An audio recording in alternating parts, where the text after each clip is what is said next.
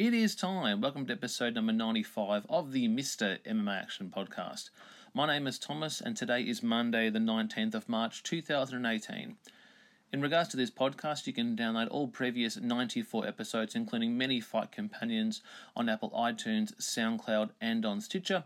You can also check us out on Instagram at the Mr. MMA Action podcast and on Twitter at Mr_MMA Action. Thank you guys for once again tuning in for what should be a fantastic episode. I am once again joined by a fantastic growing Australian mixed martial artist by the name of McEwen. So sit back, crack a cold one and enjoy today's episode.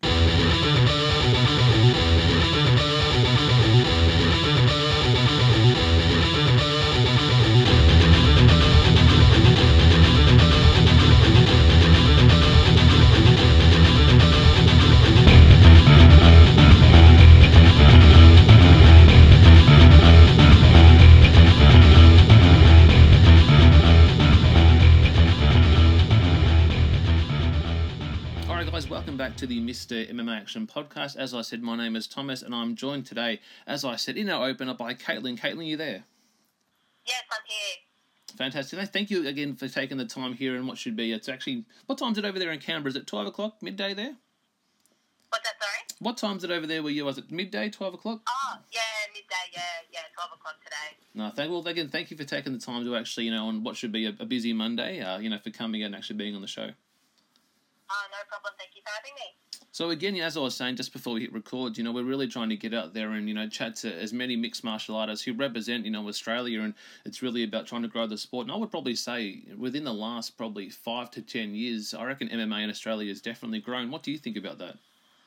Yeah, I definitely agree. So I started the sport quite young, so I guess I'm sort of coming into it as it's sort of taking off, both with, MMA and women's MMA in particular. Coming into the sport and seeing how much it has grown over the past 3 years, which is when I first started 3 years ago. It's incredible, and how well not only the Australian fighters, but, the female MMA fighters and everyone else, and how much the sport has grown in comparison to, 3-5 years ago. It's incredible, and it's great because it is such an exceptional sport, and people are really starting to appreciate and respect the sport for what it is. Yeah, it's fantastic. You can definitely see, even like the women's weight classes, like you think back when the UFC first introduced women's bantamweight, and that was the only women's division they were focusing on. And really, if you wanted to see women MMA, you had, King of the Cage doing some stuff in the US, a little bit with some mixed divisions, and you had Strikeforce, they had, 145 and 135. And then you look at it now, and you've got, women's strawweight, women's flyweight, you've got women's atomweight, the stuff they're doing over in One Championship and also in Invicta. So there's, women's MMA is definitely on the rise, and I think it's just all these new weight. I think there's close to 6 or 7 weight classes coming out now, which is fantastic. Yeah, absolutely. I just started, like I said, watching and being more involved in the sport because I am quite young.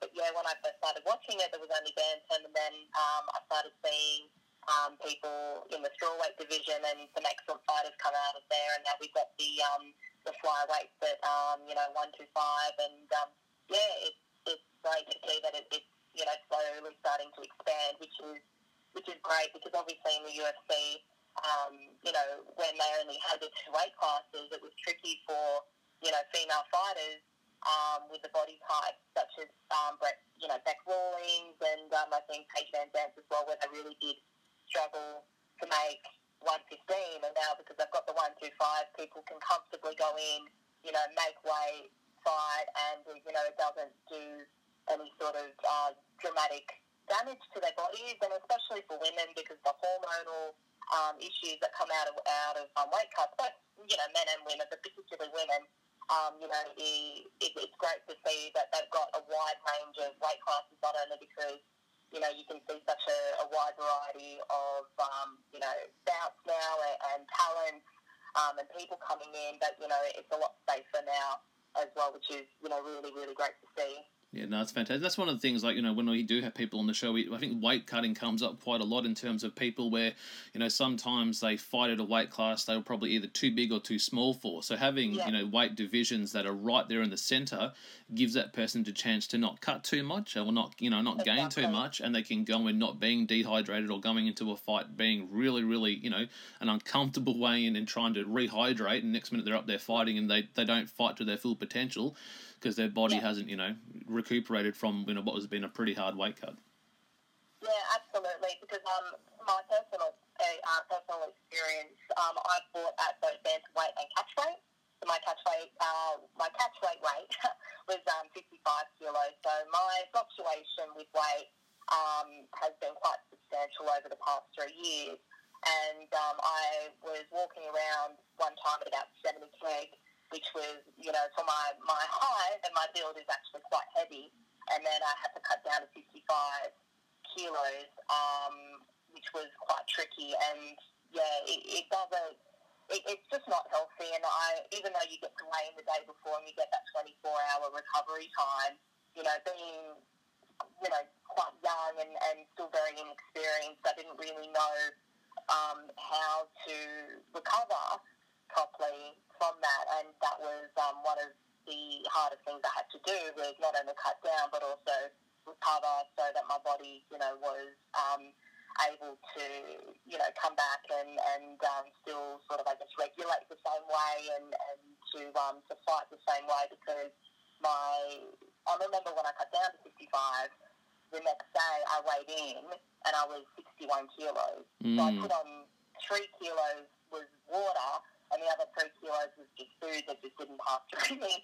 Yeah. So it was tricky, and then I had to fight that day as well. So there's, weight cuts for me are, part of the sport, I understand, but you just hear so many stories of people, having their kidneys shut down or, even dying because of how hard it is, I guess it is really good now that we have, such a wide range of weight classes that now suit all body types, so that people, don't have to put their body through that, because it's just unnecessary. You're there to fight, you're not there to cut, 10, 15, 20 kg. So, yeah.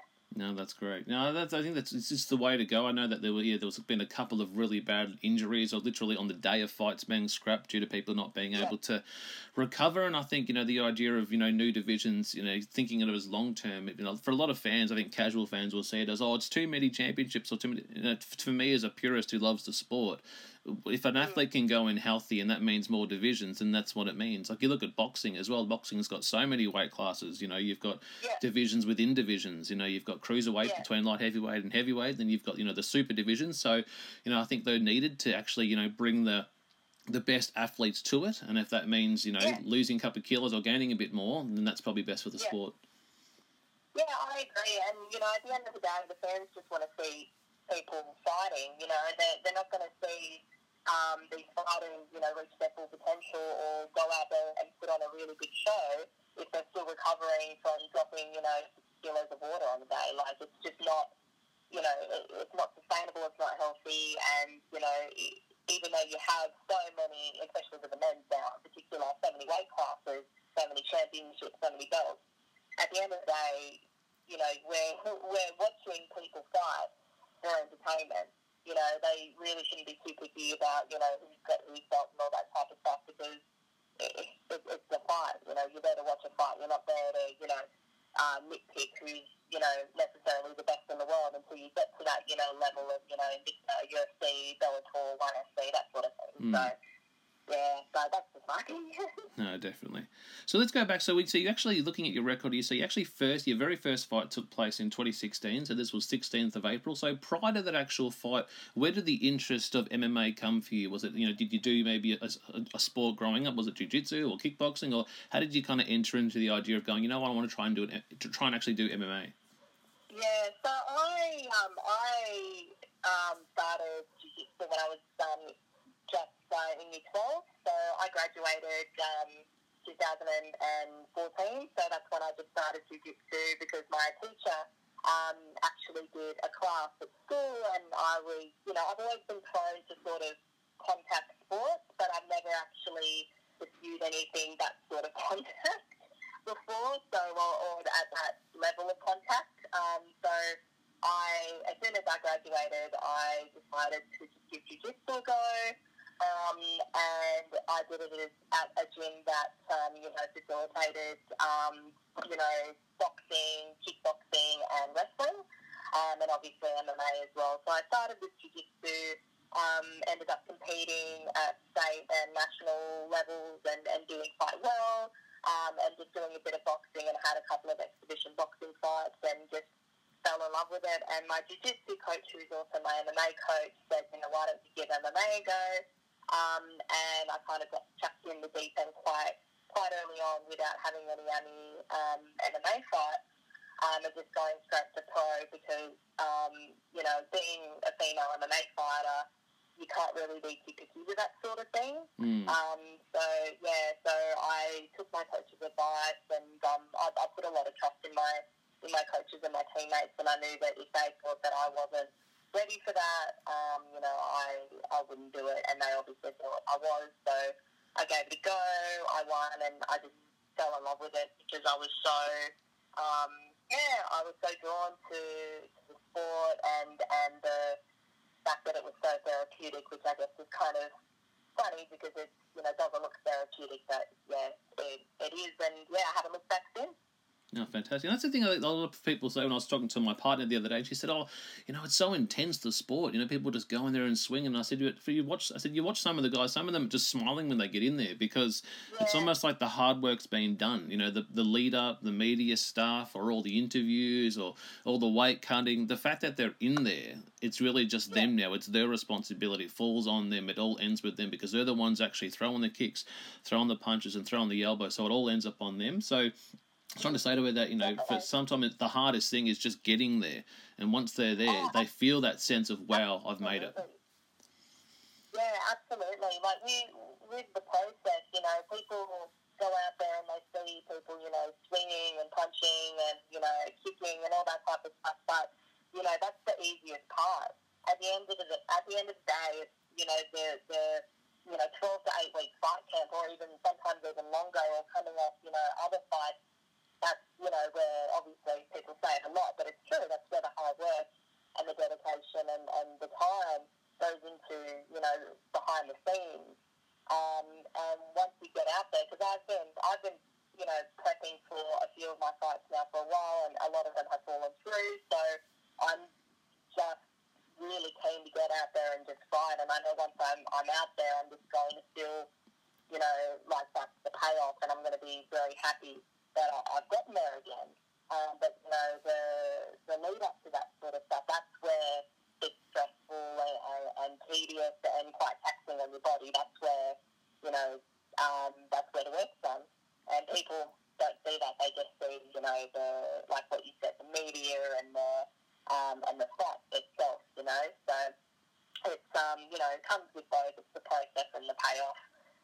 No, fantastic. So again, so your very first fight, Brace number 39, and I've had a chance to interview a few different fighters who've actually fought for Brace, and also had a chance to go and watch a lot of the Brace shows that they have on UFC Fight Pass now, and see a lot of our Aussie talent do some great things there, and then go international. So what was it like prepping for that first fight? Going back there to April 2016. So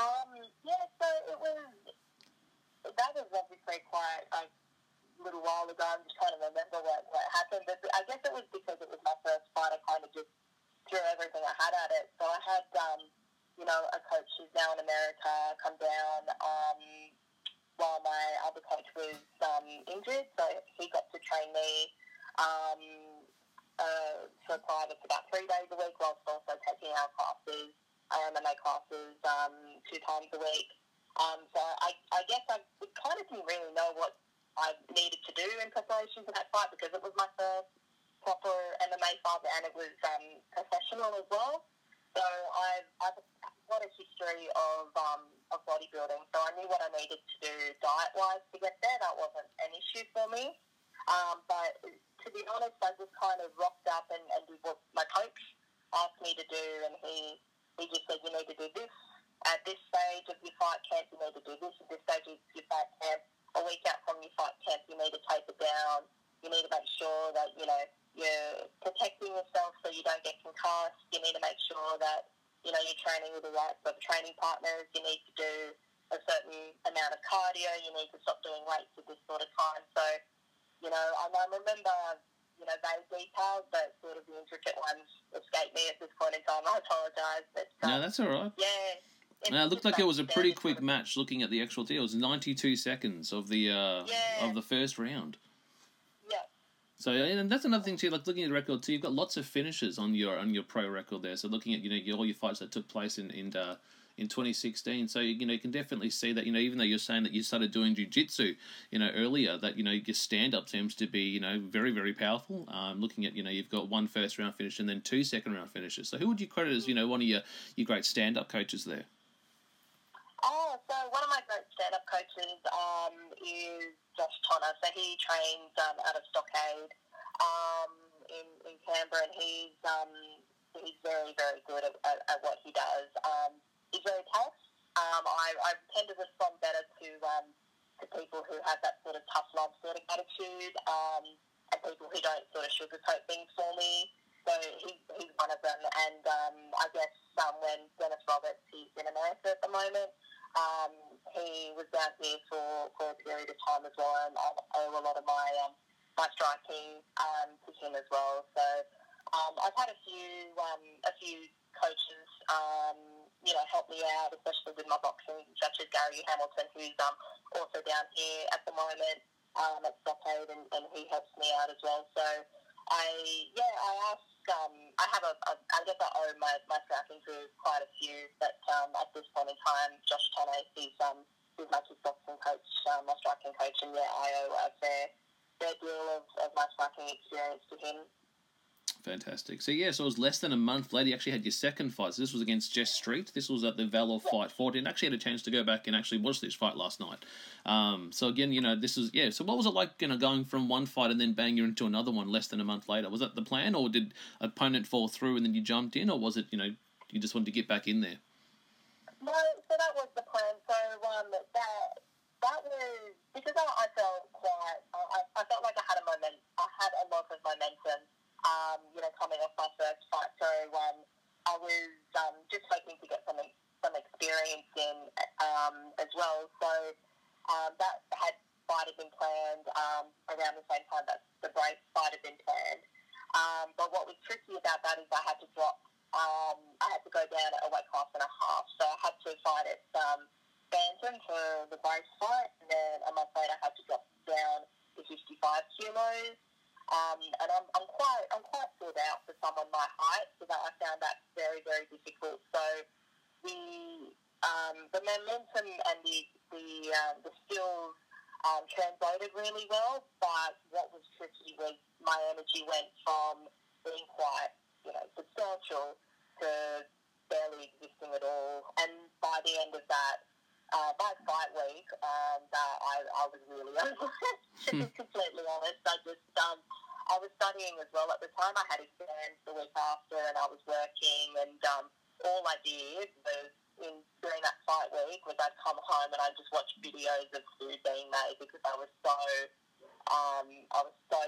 felt so depleted and so hungry and so tired as well. But after that fight, I just sort of realised that I needed to be smarter with my weight and focus on certain aspects of my training as well. And I was very happy to get the win, but I realised that I had quite a bit to work on before I jumped into anything else at that weight.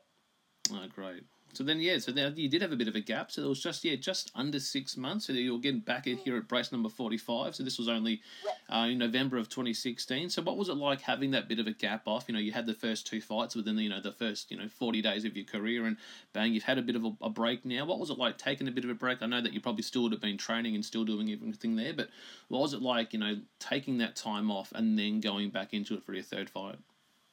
It was good. So I really needed that sort of break, only because, again, being quite young and I guess impressionable as well, I sort of needed to work out what I really wanted. So like I said, I was studying at the time and I was working a lot, and I had some other things going on as well at the time that I needed to sort of take stock and sort of deal with as well.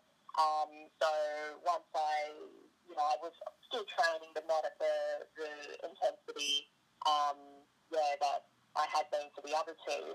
So I needed the first 3 months to sort of deal with that. And once I sort of realised what I wanted and focused on my priorities and all that type of stuff, I just, went straight back into it and had a really solid training camp in preparation for that fight, because it was actually a rematch.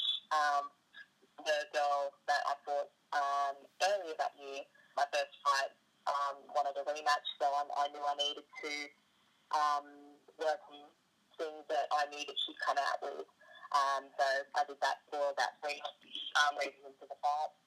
And interesting too, you think of rematches, sometimes it happens, a long time down the road or a year or two after the first initial meeting.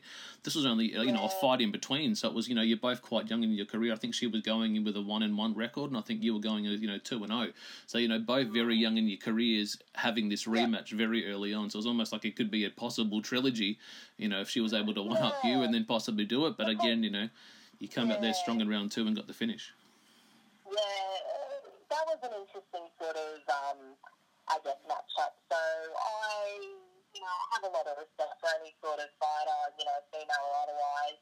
And like I said earlier on, you can't be picky with these sorts of things as well. But, like you said, rematches tend to be things that you have wanted to use down the track. And I think that, I'm not going to speak on behalf of, my opponent, but I think that she thought that she deserved another shot, and I gave it to her, and it didn't go her way. But it would be interesting, maybe this year or maybe next year, if I could have a trilogy with her and go for number 2, because she was a really good opponent, really tough, and she has a wealth of experience under her. So it was fun fighting her twice, and would love to do it again. Oh, fantastic. So, it looks like you had a bit of a, 2017 was a bit of a year off there. So, your next upcoming fight, so this is the big one coming up for the Australian Fighting Championship. This is another great promotion. I think it's doing some fantastic stuff. I've had a chance to, watch a lot of their shows, and definitely keen to actually, travel around and see some of the shows they're doing. Being a hometown boy here in Melbourne, I've had a chance to see some of the stuff that Hex Fight does and when the UFC come down here. But I definitely know that, the AFC is doing some great stuff. So, again, you're competing there in April, so for 2018 of this year. So what's it been like, taking that bit of a year off in 2017 and, coming full forward now for only, less than a month out from your fight? So the 2017, it was, again, one of those years where I needed to sort of work out, a few things, both personal, both with work and with training as well.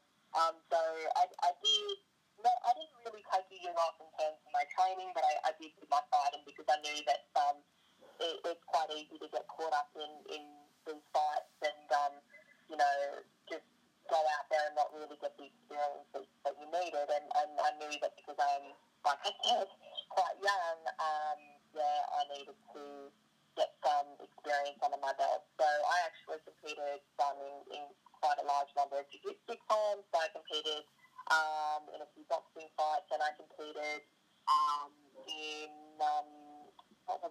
a kickboxing fight as well. So I got quite a bit of experience in the other disciplines, and really took time to sort of bridge all the gaps with all 3 of them, with my striking, with my wrestling, with my ground game, and bridge the gaps between all 3 of them with my MMA.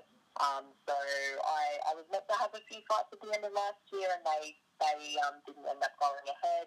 I'm very firm on believing that things happen for a reason. So hopefully I get to really come out and show what I'm made of in April. I'm very excited for this fight. I'm very excited to be on such an amazing promotion. AFC, like you said, I've done amazing work. So I'm really keen to get out there and just fight, because I've been training. I've been in fight camp for months and months and months. Months and months. So, I'm really excited. Really, really excited. Well, that's the thing too. I remember having a chat with a couple of fighters previously, and they say it's almost like the fight camp never ends because it's like it's an ongoing thing. You know, you go and train, you have the fight, and then literally you might have a couple of days off, and then you're right back in there again. So it's almost like a never ending. But you know, you kind of use those experience and go, you know what, I'm going to go back and tweak this. You know, this in the fight. You know, I've got to work on my wrestling a bit more, or you know, work on my defense a bit more. So.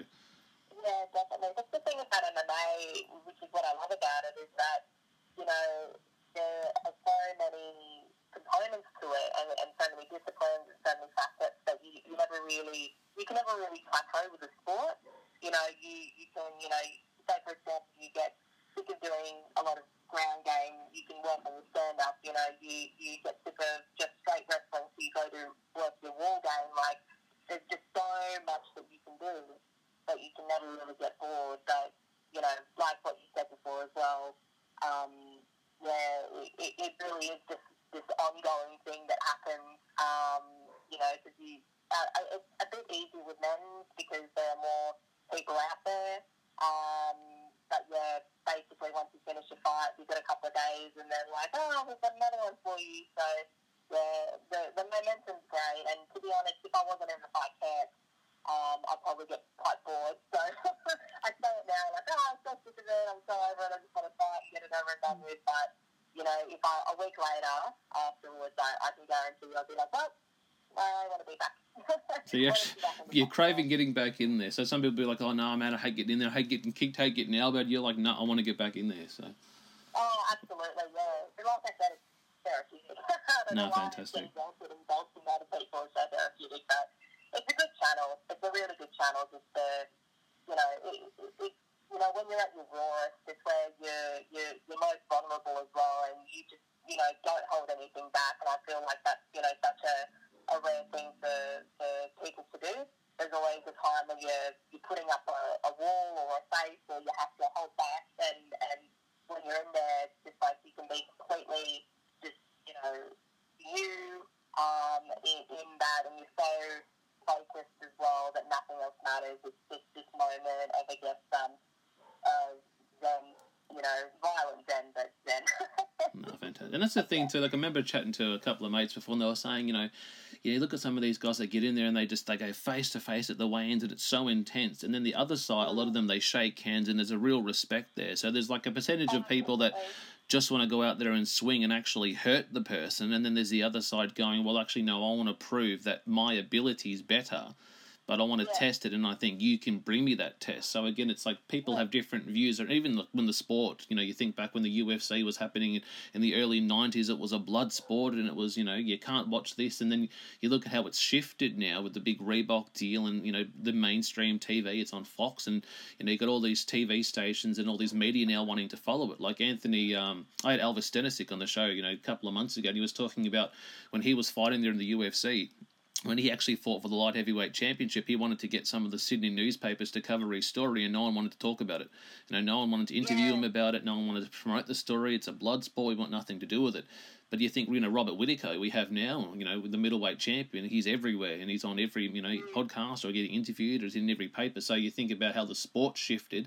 It's definitely getting a lot better name now, because I think you're getting, credible and reliable people in there that are coming in with that positive mindset of not going in and trying to inflict damage on the purpose of hurting someone, but again, proving that they are a better athlete. And that's what I think it comes down to, is going there and being a technical athlete inside the cage. Oh, absolutely. It's not just about, skill, and there's so much, it's like an art form, you just go in there and you see how these people move, and you see the strategy. It's like a game of chess, it's just so incredible how these people can adapt to, certain, physical scenarios in the cage, the ring, with boxing and kickboxing. It's just awesome, but, I'm glad that the sport has come such a long way, because it is violent, but at the end of the day, that's kind of where our